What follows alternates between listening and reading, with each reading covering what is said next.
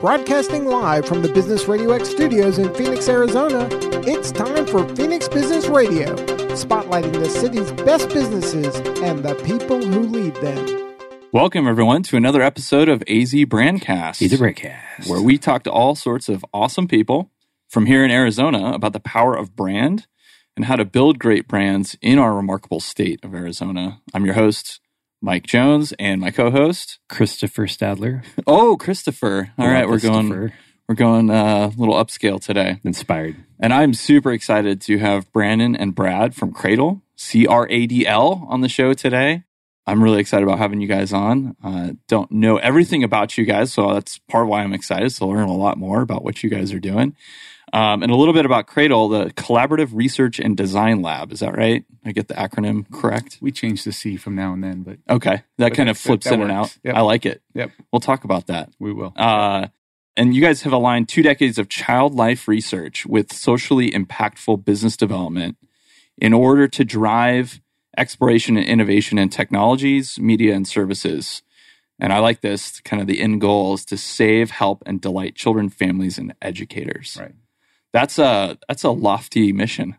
That's really cool. I like that a lot. And we're almost there. Yeah. Clearly, we've almost solved it all of that.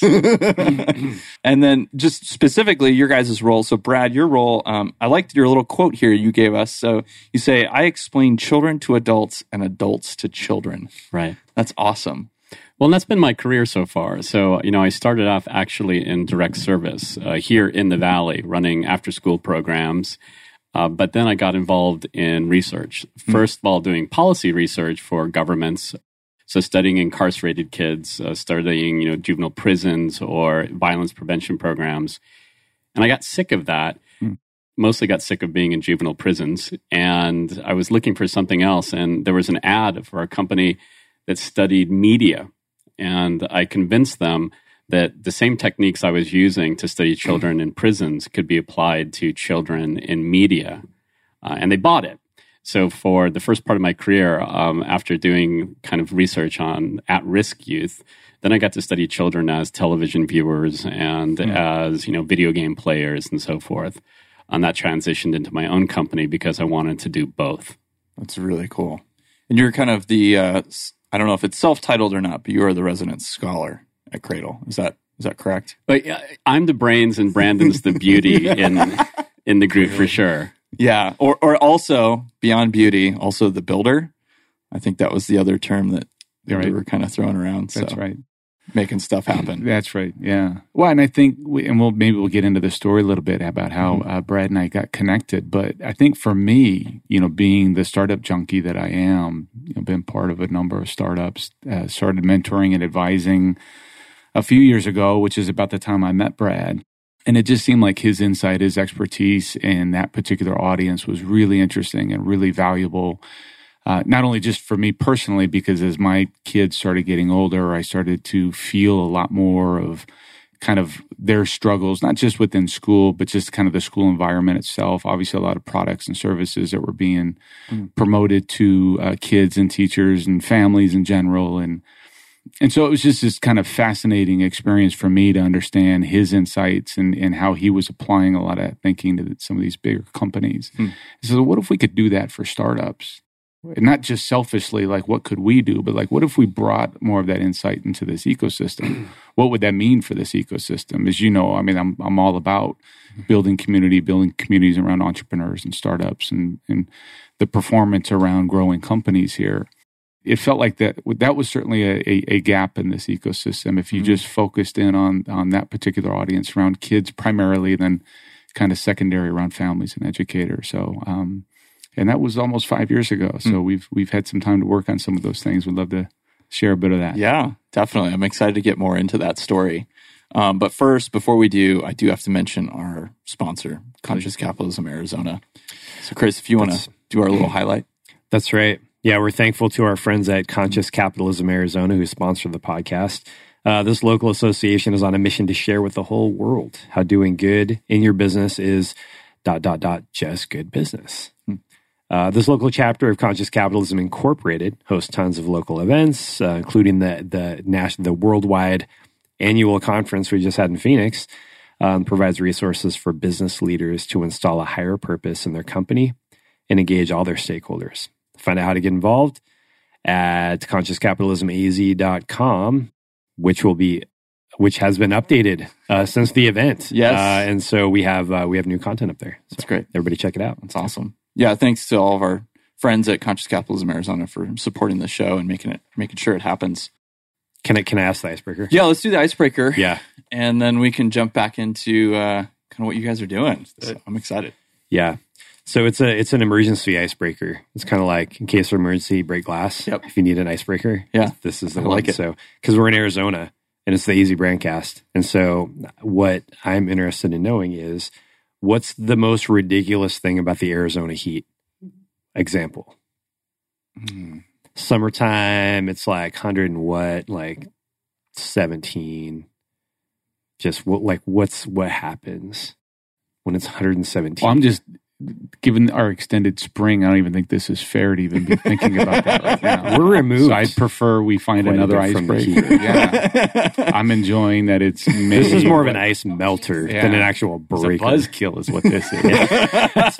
That's true. That's true. Well, obviously, when my daughter was little and we'd be at like a family-friendly restaurant and they would give her like crayons and something to color with. And then days later, you'd look in the cup holders of your car and it would be this like abstract art in the bottom of all your cup holders as they melted together. Yep. Yeah, I'm always, I don't know, there's so many things I don't want to think about right now when it comes to the heat. I'm with Brandon. I got a fun fact for you. Oh yeah, let's go for it. So the hottest day on record in Phoenix, does anybody know what the temp was or even remotely what the date was? Ooh. I'm going to guess 123 just because that seems like the right number. That's super high, but Yeah. I'll go 124. I'll go for the over. Oh, all right. I Cool. don't know. If this is the Price is Right. Yeah, are these price of right? Yeah, I right don't know. rules? 1 degree. It was 122, Chris, you Yeah. win. Dang. and it was in I should know this. And the only reason why I should know this is because I was pushing shopping carts at my first job, which was at a grocery store. Hottest day on record. What year around was it? This would have been 90. This probably would have been 90 or 91. Yeah, it was like early 90s. Wow. I remember that. Yeah. It was It was a Friday. big yeah. deal. Yeah. I guarantee your kids know that date from all Oh, the my times you goodness, tell are them you that kidding me? story. Oh, yeah. You think you had it rough. Anytime we go to a Target or a Costco, any grocery store where they have like the automated cart pushing the carts, it's like, you know what, kids, they didn't have that back in my day. I was behind. Yep. Now it's a remote control car moving carts in. So That's what you need in Arizona in the summertime. The remote control. Oh, yeah. Anything outside should have remote Anything. control. yeah. Yeah. I just think about like walking on pavement and just it gets sticky and soft. And you're just like, this is not supposed to happen. And that's how freaking hot it is. Wait, what gets sticky and soft? Your shoe? Asphalt. Like it just feels like Asphalt squishy. gets squishy. Ah. I'm so glad we clarified that. Well, we get Yeah. well, yeah. Well, you know what amazes me is your tire. The black from your tires comes off on your driveway way more here than it ever did Yeah, in Oregon. it's so where- soft. Yeah. Yep. My only story is not really anything that happened, but it was like when I got here, I was like, I have ammo in the car, like gun ammo. And I'm like, I should look that up and find out how hot it can be before it just starts popping off.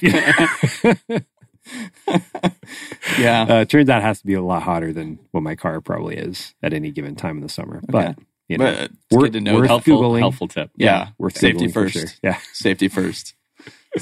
That's funny. Cool. cool. Yeah, I'd like to kind of go back to what we were talking about. Just kind of how did you guys, how did this happen? Like, how did this form? So, like, it's been in existence for 5 years, right? Or you've been doing this for about A lot 5 of years. conversation for the first. Yeah. Well, no, you know, as Brandon mentioned, he started asking me a lot of questions about some of the research and customer insight that I was providing for some of my clients. So for Disney and Nickelodeon and Marvel and Cartoon Network. And he was asking whether or not if you kind of pooled the startup communities here together, if, you know, you could provide that same insight for them, and if that would give our startup space here a competitive advantage. Well, and the more we started to pick apart at that, we started to realize a couple of things. Not only did we think that was possible and could be a really good idea for these businesses, but we also believe that by raising the value of that customer group here in the Valley, we could make the Valley a better place for them. When we start changing how we perceive them and make them into an asset, then we're going to invest more in them also because they're important to our businesses. And then when we started to look at the demographics and quickly realized that the demographics of the children in the Valley now are what the demographics are going to be for all of North America in the near future, then we saw we had a recipe to do something really special, or we hope we can. So you're saying that you guys are looking at the audience here, helping businesses understand them, and therefore kind of creating this like cycle where they're putting more money, investing more money into young people. We know we brought you a T-shirt from our Cross Border Youth Summit, and one Beautiful of the partners. T-shirt. Oh, thank you. The sponsor of that was Cartoon Network, and they didn't sponsor it necessarily out of the goodness of their heart, even though they're really great people. But they recognized that this audience, these kids that we have here, are what their whole audience is going to look like demographically in the future. So this becomes a really great place to develop products and services for tomorrow. So in what way is, so are you saying that Phoenix kind of leads, there's some kind of, something's happening here first, right? Because eventually it's North America. It could. I mean, that's what we're trying to, well, we know that the population is here now, and it's going to be in all of North America. The demographics are such that that's pretty clear. And that's all coming out of the U.S. Census Bureau. But no, are they actually paying attention to our children and youth now and considering them an asset? Not yet, but that's part of why we're working with Cradle, is to try to get to reframe them. To reframe the view that business has of this demographic? We've for so long we talk about the C's in Arizona, right? This is the climate and the cotton and the cattle and copper, Citrus and citrus. Thank This you. is the fifth. We want to cast a sixth C, which is our children. Again, because if you wanted to develop something now that you knew wasn't going to hit market for a year, 2 years, 3 years, why not develop it for an audience that looks today like the rest of the audience, the rest of the consumer group is going to look tomorrow. And that's here now. So demographically, we have a population here that looks demographically how all of North America will look in the near future. Interesting. Okay. So you guys having a lot of success with companies starting to realize that? Well, this is the second year that we've done the Cross Border Youth Summit, which is all about making the preferences of this generation heard to a larger audience. First, we did as a proof of concept. Can we just get it off the ground? Can we fund this? Can we get kids together to talk about these issues? This year, we almost tripled it in size, and we have our first money coming in from outside the state to sponsor it. Again, we also want to break the bubble of Arizona, and we want money to come in from outside the Valley. We think that will also go far to not only raise the startup environment here, but also help children and families in Arizona. It's very cool. That's major growth in just 2 years with that event. That's awesome. Well, and it's super interesting to us because we're always trying to ask, like, what is special about Arizona? Like, what qualitatively is special? Not just like, it's cheaper to start a business here, right? I've said that 1,000 times. I mean, and so that's really interesting. So this is actually a way that Arizona can, kind of lead. It's something not just money, not just cheap, Exactly. Yeah. Well, I think that, we knew that, 2014 was the first year that public schools had a non-white majority across all of United States public schools. And yet, I look at my own clients and they're only now starting to think about these other demographics as they are developing products. They're behind. They know they're behind, but they don't actually know where to go to study some of, these rapidly growing demographics. And they could study them here, for example. Yeah, and I'm sure there's another layer to that too when they're thinking like not only like an ethnic diversity issue, but also like a generational issue, right? Where they're having to kind of look at both that intersection of both challenges. Exactly. That's really interesting. So you guys talk about you guys talk about values. Values are important to you guys. What is and so Brandon, you have a lot of kind of background with values in the business community. Right. How is that kind of showing up in this? Because we're talking about kids now too, and I'm just kind of like sink it into me. And just like I think Sweden, right, has laws about how you can speak to kids and advertise to kids. So there's probably a lot of responsibility inherent in what you guys are doing. How do values play into that? Yeah, no, of course. I think what's interesting with us, to go back to the event, because I think the event for us, the Cross Border Youth Summit, really defines, I think, the opportunity beyond any kind of products or services or things that we develop within kind of this more of a lab environment with Cradle. And so what's been fascinating for Brad and I to see over these 2 years, really a year, because we just held our second event, has been the values that have been shared amongst these kids. Because half of the kids that come up for the Cross Border Youth Summit, so we had about 450 this past year, half of those students come up from Sonora, Mexico. And so primarily from the Hermosillo area. And, what's been fascinating for us is, we wanted to kind of create this opportunity to give both regions this collective voice around some of the big topics that we discuss around education and media and society and commerce. I think the values, portion is this exchange of what being a friend means in these different regions, what being a good family member, how the values of family. In fact, we see in some cases that, that's perhaps a more of a priority with our friends down in Sonora. They value those relationships maybe a little bit differently. Mm-hmm. And so we think that there's something interesting as we felt just bringing kids together is going to be amazing. Anytime you can bring that many kids together and keep it fairly organized and not lose one of them, like that's a success. But we're seeing kind of this cross-pollination of just values of 12 and 13 and 14 and 15-year-olds. Mm. And so that's been really, really strong. I think at a company level, maybe a slight segue for me is, when you look at kind of the core values of any organization, and so this can be an event or it can be a company, it can be a startup, it can be whatever, the corollary I always go back to is this idea of family, right? Mm. Your company is your family. The CEO of the company is kind of the patriarch or matriarch of this family. And maybe I'm going back a little bit to your original icebreaker, but I think there's a misconception there because there's something unconditional about family, right? Your little brother can screw up and, whichever way a little brother can screw up. Yeah. But the love there is unconditional, where companies, startups, projects, whatever it is, what's unconditional there is performance and execution. So running companies through a core value of like a team-like atmosphere, right? Mm. We're a team. This is a professional team, in fact. And so a lot of my work or a lot of my visibility into what it takes to start and grow a company is through more of that mindset. Just to touch on the values, side of things. And so I think that's a real valuable kind of perception to have distinguished between the two of that. Yeah, it's really interesting because I noticed that it seems like in pop culture, the family is becoming maybe less important in the United States anyway. That's just my perception. I don't know if that's true or not. No. You guys are saying that there's actually...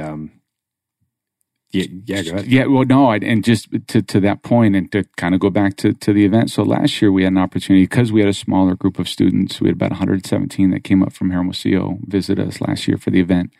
The final event for them was a community service project with St. Vincent de Paul. Mm. And so we took the buses to the campus in South Phoenix. One of the kids on the bus remarked, he said, it's just, you've got homeless all over the place there. They're waiting for the kitchen to open and some of the shelter, the services to open. And one of the kids remarked, he said, where are their families? And so he looked at, that particular student, and that was kind of a shared sentiment, across the group. Now, it's not like there's not homelessness in Sonora or in Hermosillo in particular, but that was their initial reaction, is they could see through the windows of these buses people in despair, people that were displaced, people that were struggling. A couple of people trying to get on the bus, which was a little bit scary last year. But that was the initial reaction was incredibly heartfelt and incredibly genuine, right? Mm. And that was just a unique take for us. That was one of the stronger takeaways I think we took away from the first year event. Well, I think it would also be a mistake to confuse how families are portrayed in entertainment media with the values being held by the people in our society. People have dysfunctional families in TV shows and movies because it creates drama. That's part of it. In fact, there are networks that have guidelines about not having complete families because it undermines the dramatic potential of the shows that you're creating. Okay. They literally write that down as a guideline. When you're writing shows, mother and dad can't be present. So, because that creates drama. But when we talk to our kids, they're very, very clear about that. They value their relationship with their parents. They value their family. We did a survey not that long ago, and we gave teenagers in the Valley a list of things that they could choose from about what would make them happier. And it included a better body, more beautiful, whatever they define that as, more money, more popularity, and the number one was more time with my parents. Interesting. Wow. It's a little bit like not surprising, at the same time a little bit heartbreaking. Right. And look, parents on the other side, especially if you're a parent of a teenager, it doesn't seem like your teenager wants to spend more time with you. Right. They're not terribly great at giving you that feedback about it being valuable to them. Right. But it is. And then when we talk to them in surveys and we talk to them in focus groups or interviews, which we do, it's very, very clear that these are the relationships they value the most. And you've talked on this show before about trauma, that the number one antidote to trauma is relationships. Well, it's interesting because my son doesn't, he always, whenever he wants to, he always wants to play with his friends or like play video games or something like that. And I took him camping last weekend and I've never seen him happier. Like leading up to it, he was on cloud 9 all day long. Nothing could burst his bubble. It was amazing, and it was just kind of like, wow, this is really special for kids. Absolutely. Well, we blame technology, but we have to remember it's a technology that we as adults created and we gave it to them. And the reasons that they like the technology are baked in because we built them to be liked. We built them to match how they want to learn. Really. So these video game and virtual environments are very, very comfortable because they match our developmental needs and how we want to learn. The real world is a little less comfortable, but ultimately more rewarding. And they would prefer to be there. Yeah. It's interesting. That's really interesting. That's awesome. Maybe I might switch gears a little bit. First of all, I hate to be the one to tell you guys this, but I think you spelled cradle wrong. But I don't know if now's the time. Maybe that was wrong. Anyway, next question. So you're just going to drop that bomb and then it's a segue question. It's a segue comment. The correct just to go over the acronym though again, or the acrostic or initialism or whatever it is. Collaborative Research and Design Lab. But we agreed on Cradle. And then I think that we both came back and thought that it stood for something else. For something else. So we decided not to actually lock it down, but we kind of stay fluid with that. I always say Child Research and Development Lab. Okay. But creative is nice too. Yeah. Brandon. Depends on the day. Yeah. The sea is fluid, but so yes. So how is why Phoenix? I mean, so other than the fact that we did talk about the demographic is changing here. It's a predictive to what the rest of North American demographics are going to be. So there's one reason. But are you guys both from here? I mean, why Phoenix? And is there anything that's about Phoenix that makes this make sense and that made this work? Or Arizona, if you want to. Yeah, Arizona, yeah. You hear, I mean, certainly both natives. So there's that.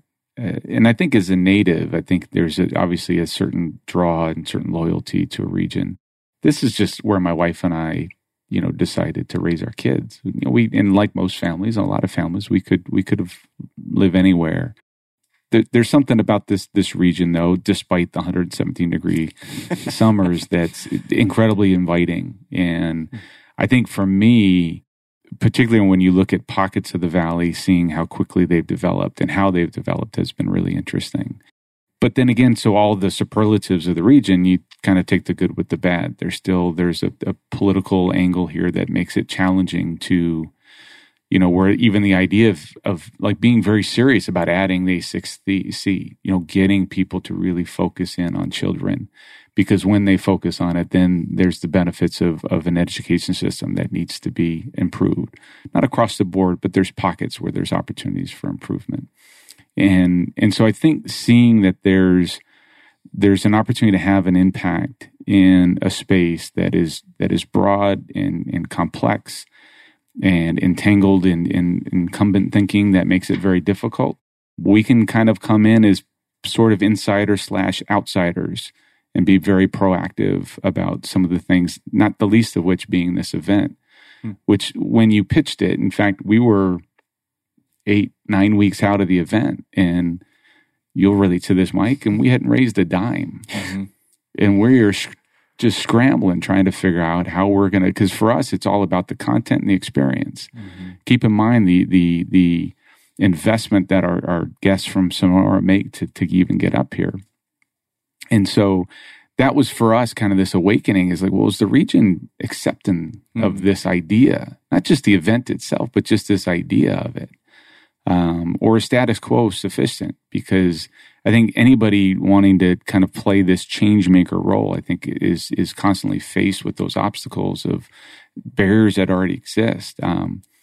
And I think for us, I think the breaking point for us was also an epiphany. It's like, well, nobody's doing us any favors by supporting an activity like this, supporting what we're trying to do for the Valley.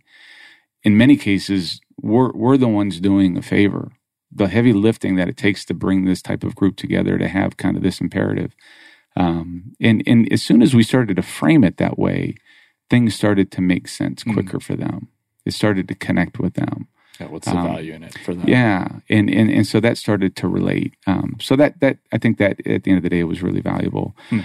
There's also a lot of challenges that mimic challenges other regions and other cities and other states across the country face.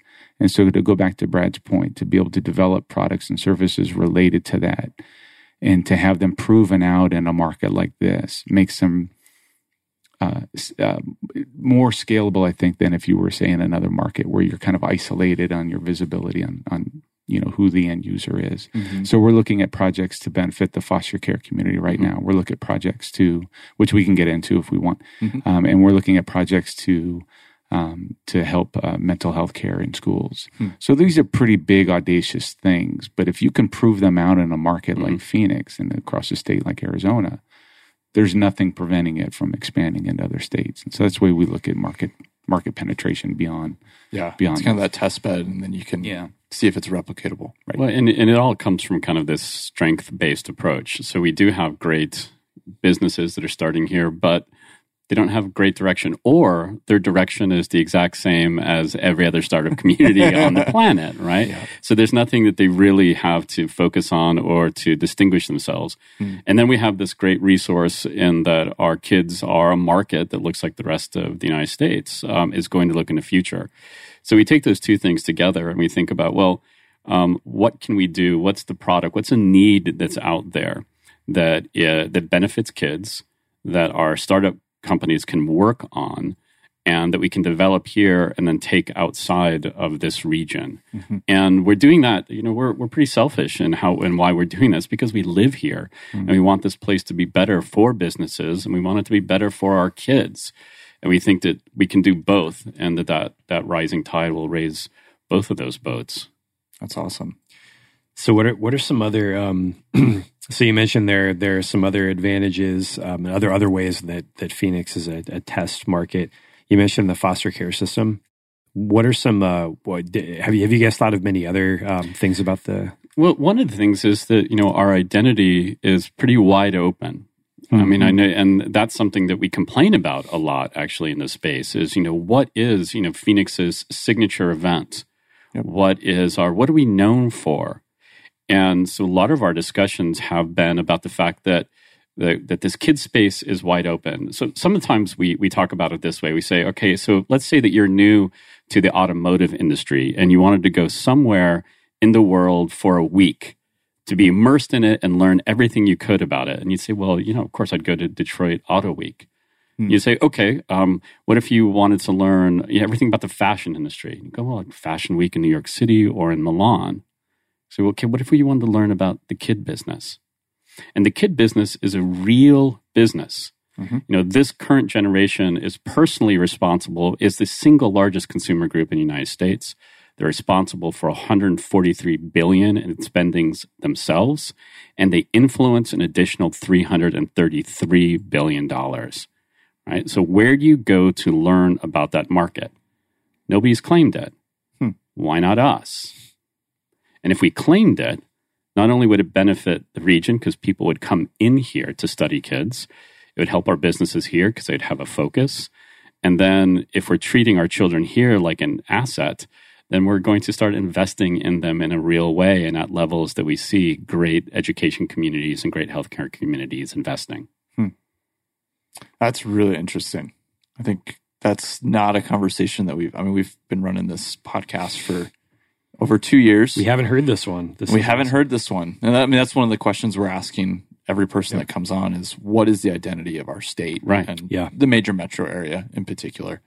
And, I think different people come with different angles and maybe some ideas, but you guys are, I think, ahead in that you've done the homework, you've done the research to understand where is their opportunity, not just what does it feel like our identity is, but where is there actually a competitive opportunity to take a hold of something that isn't claimed yet and own it, as well as matching that with what's already here, right? Because you have to have both. I have an off-script question for you. Okay. So do you guys so there's some quantitative data in there. Do you guys do qualitative research with the kids? Have you run across any insights that are particularly interesting that surprised you?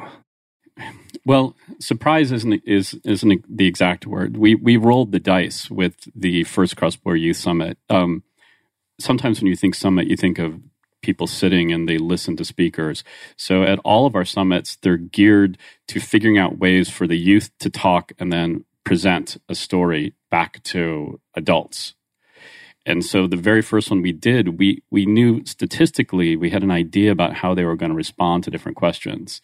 But we had no guarantee, and we were going to report out what they said no matter what. And we were kind of locked in. In fact, in this last Cross-Border Youth Summit, we didn't filter what they were saying at all. They had direct digital feedback, and they were sending all of their responses, all their insights, all their ideas to giant screens in real time.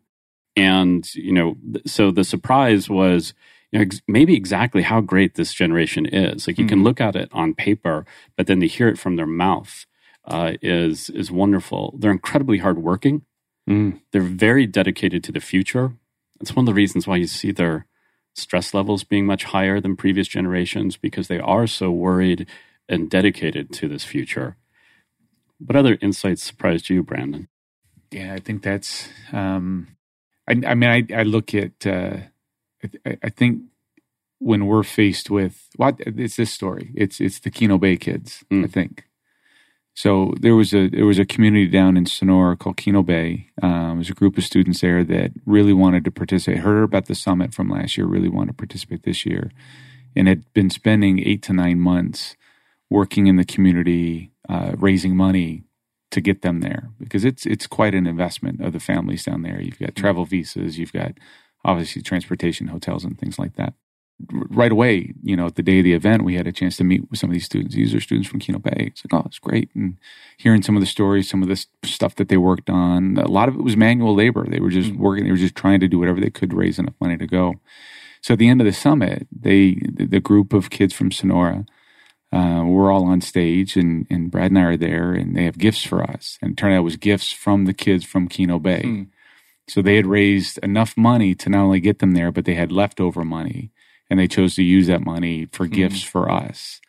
And so there's just not a dry eye in the place. I'm doing everything I can to hold it together. But it does maybe go a little bit back to the values question, right? It's I've worked so hard what else can I need to show my gratitude to a couple guys with an idea, right? I mean, we didn't put in, we put in the work to host the event, but that was incredible. And this isn't an amusement park that they're going exactly. to. They spend their time in discussion, and they're creating policy statements. And some of what they're doing is actual, honest-to-goodness market research. They're responding to products and services, and they're giving their opinion.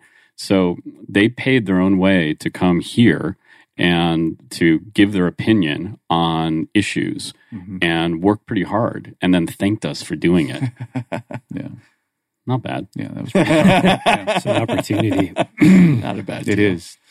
But we were getting similar feedback from youth from the Valley as well. That interaction, we make it a cross-border youth summit because we aren't exactly sure where the values and perspectives are being defined, but we know that it's porous. Yep. So that we know that as immigration continues, and as again, if you believe the Census Bureau, the continued Hispanification of North America, where exactly are those values being formed? Well, they're being formed somewhere in that transition. And so we want to get the range of values as we start to talk about this generation to companies and educators and governments and media. Yeah. That's really interesting. Kind of the range, but also I'm sure there's some extremes in there too as you're looking at that range. Exactly. Kind of seeing like where it's shifting and how it's shifting. It's really what's interesting about the range, though, is how accepting they are of their differences. And again, it's because it's the world that we built for them. So when kids right now get on Fortnite, and if they get into a group match where they're forming teams, they don't know where the other kids are playing from. And they're joining in from really all over the globe. And they're forming teams, and they're speaking different languages on these teams that they're forming. And then they're forming friendships with people that they play with online. And they're forming those friendships based on how those people play that game with them. Did they cooperate? Did they follow the rules? Did they help? Were they selfish? And so adults can complain about, you form a friendship online? That's crazy. But forming a friendship based on how somebody plays a game, it's not such a bad way to form a friendship. And they don't care where they're from. They don't care what language they speak. They don't care what the color of their skin is or anything like that. They're using how they play, how they treat one another. So they're used to that. When they go on YouTube and watch videos, which I'm sure if you have children in your home, you're sick of them doing that. But notice they don't first go, okay, let me only look at videos from the Arcadia region of Phoenix, because those are going to be the best, right? Right. They're looking at whatever video is resonating with them, and they're looking at videos that are produced all over the world. And so sometimes these borders that we put up, or these barriers that we put up, we've already created a generation that thinks differently about them. We need to recognize that, and we need to incorporate that into the products and services that we develop. Another transition here, talking about Phoenix, taking it back to Phoenix and Arizona. How has Arizona contributed to what you guys are doing? How has being here been a good place for Cradle? Well, yeah, I think for the obvious reasons around the diversity of the market, I think that's definitely a benefit. And actually, I don't think we've talked about the diversity enough, to the extent that when you look at even just spoken word, even just languages, and the fact that, legislation you might hear about where it's saying, well, the kids that are, English as a second language, are spending too much time, and they're being, kind of split from the other kids. And I think as a region, like we need to come around to just embracing this fact. I think that's going to make things much more powerful. You're going to see that start to permeate through things that we don't necessarily have any control over, through things like legislation. But I think at the end of the day, I think we, and I think because of the worlds that we also live in, we're getting pulled into, I'll use this kind of to sloppily segue into the foster care project that we're working on. But, Brad and I got pulled into a group, and it was a roundtable discussion that was really focused on some of the bigger challenges that are facing the foster care community here. And as they're going around, a lot of the things that we were picking up on were not unlike a lot of the things that the startup community, that they feel disconnected, they feel under-resourced, and they feel that their voices aren't being heard in an effective way. And these are like foster parents that you're talking about? It's a consortium of foster parents, young adults that had grown up in the system, agencies, agency executives, executive directors of nonprofits that were. So it was all kind of everybody. All the stakeholders you just mentioned are all feeling disconnected. Well, they in their own bubbles again, like the start, they feel it's like, well, no, we feel like we have things, connected. But if you look at like what a community like that exists to serve, it's at risk and displaced children. There's roughly 18,000 in the state of Arizona that at any given time are displaced. So in the foster care system, within group homes, and so as you start to understand this market, you start to realize that. Really, at the end of the day, this is just a ecosystem, if you will, that hasn't been necessarily touched by technology in a way that we use Slack or we use Facebook or we use whatever. Now, things like Facebook, they've been using. This is a group of foster care parents create their own private group. That's how they stay connected. Their biggest challenge was actually finding relevancy in the resources that were out there. So whether you're an entrepreneur or a newly minted foster care parent, what are the resources that are accessible to me? Because now I have a 4-year-old on my doorstep. I don't have a lot of history on them. What do I do? Okay, I can revert back to my training, or I can have some way to understand that. So as you started to look at some of these things, and then the next layer was them having understanding of, for example, open beds, right? It's like the agencies didn't know who had been through the process, who had been properly licensed to offer, temporary or respite care for, kids in need, right? And so what comes to mind if you finding open beds? Airbnb. So these are technologies that exist that all of us, even people in the room, was like, oh yeah, I do use that, right? Yep. Even if it's a matter of resource or effectively organizing resources, whether it's video-based trainings or content. Everybody's done indexing before. None of these things are challenged. Slack and other utilities have kind of perfected communications, right?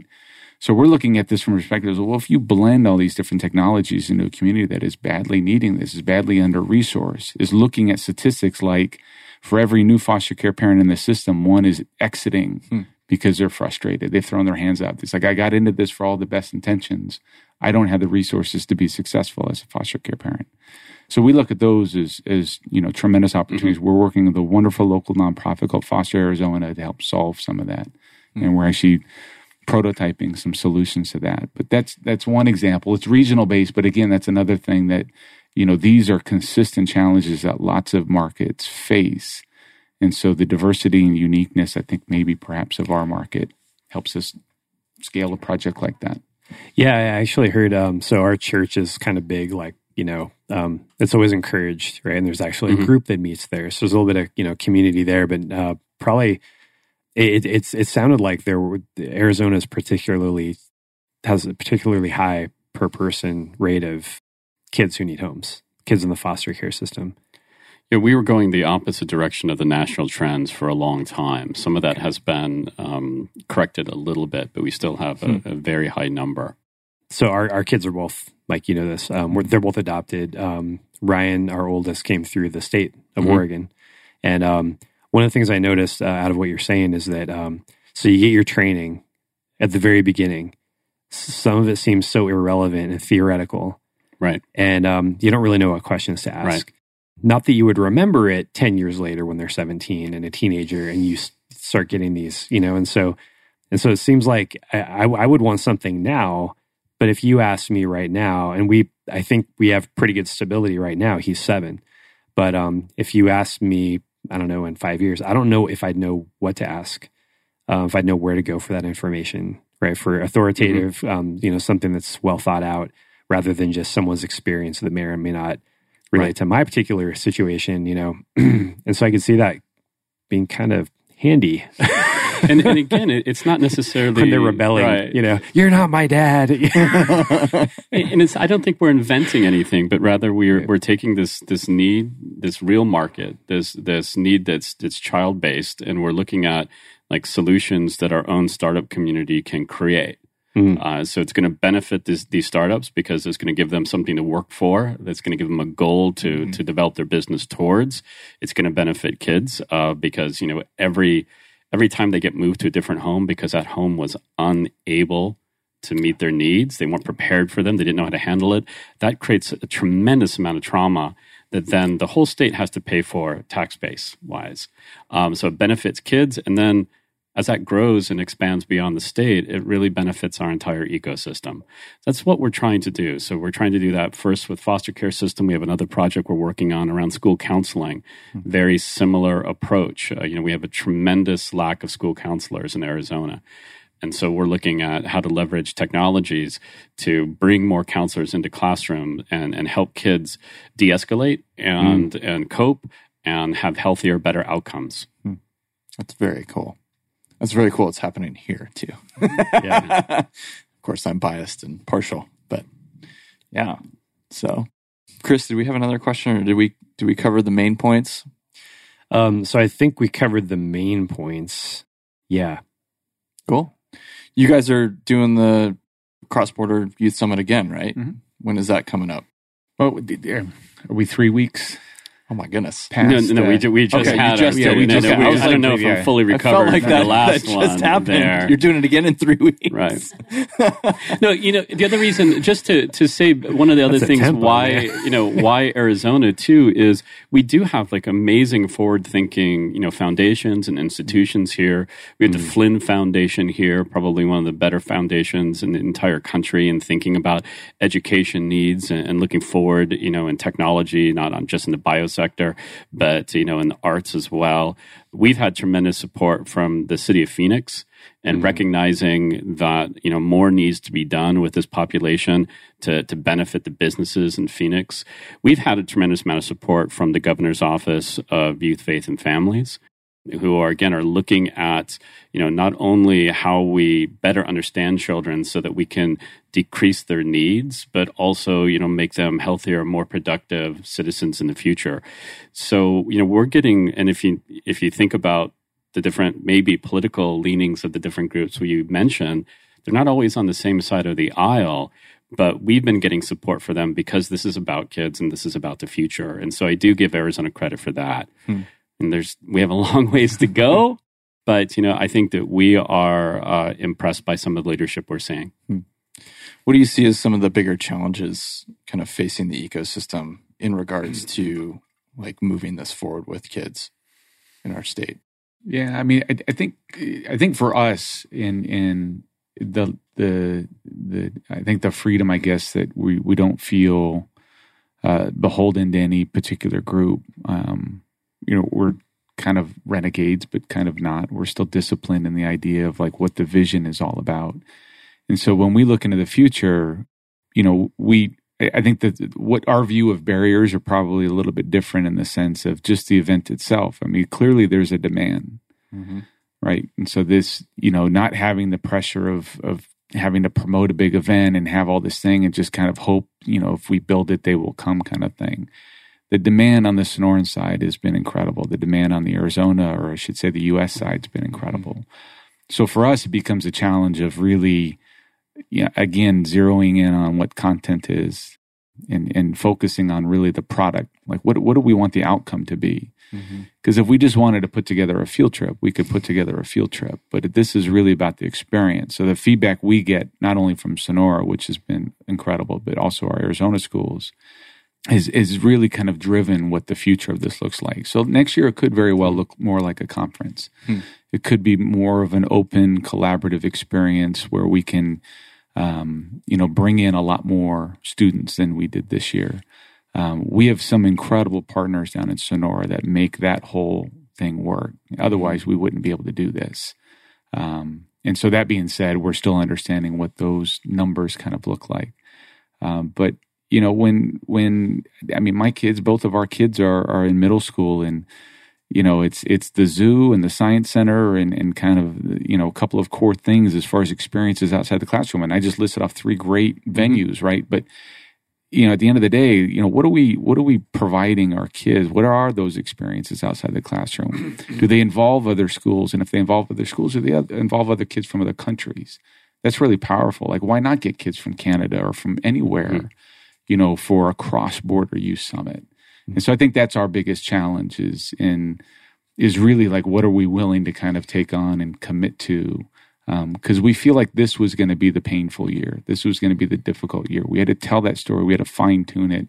We had a budget that required us to fine-tune it because we had to raise the support to pull this off. Yeah. We got a lot of people's ear now, so I think that's going to be interesting. Bringing in investment from outside the state, we also are still overcoming an obstacle about some perceptions that people from outside of Arizona have because of how Arizona has made national news in recent years.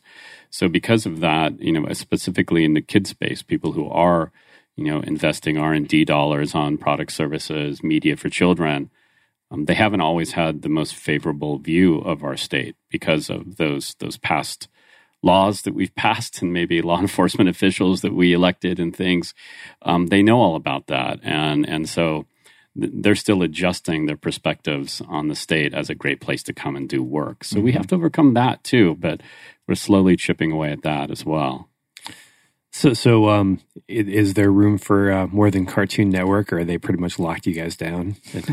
Actually, we had meetings with people at Nickelodeon, people at NBC Universal, people at Cartoon Network. They all got it, but it was just trying to figure out how it fits in their strategy.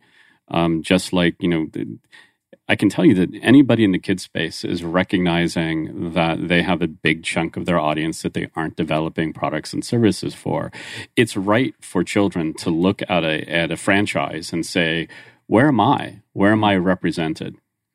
And if we know that, a huge percentage of the United States, for example, self-identifies as Latinx, and you look at the Avengers, and there's not a Hispanic Avenger, where am I?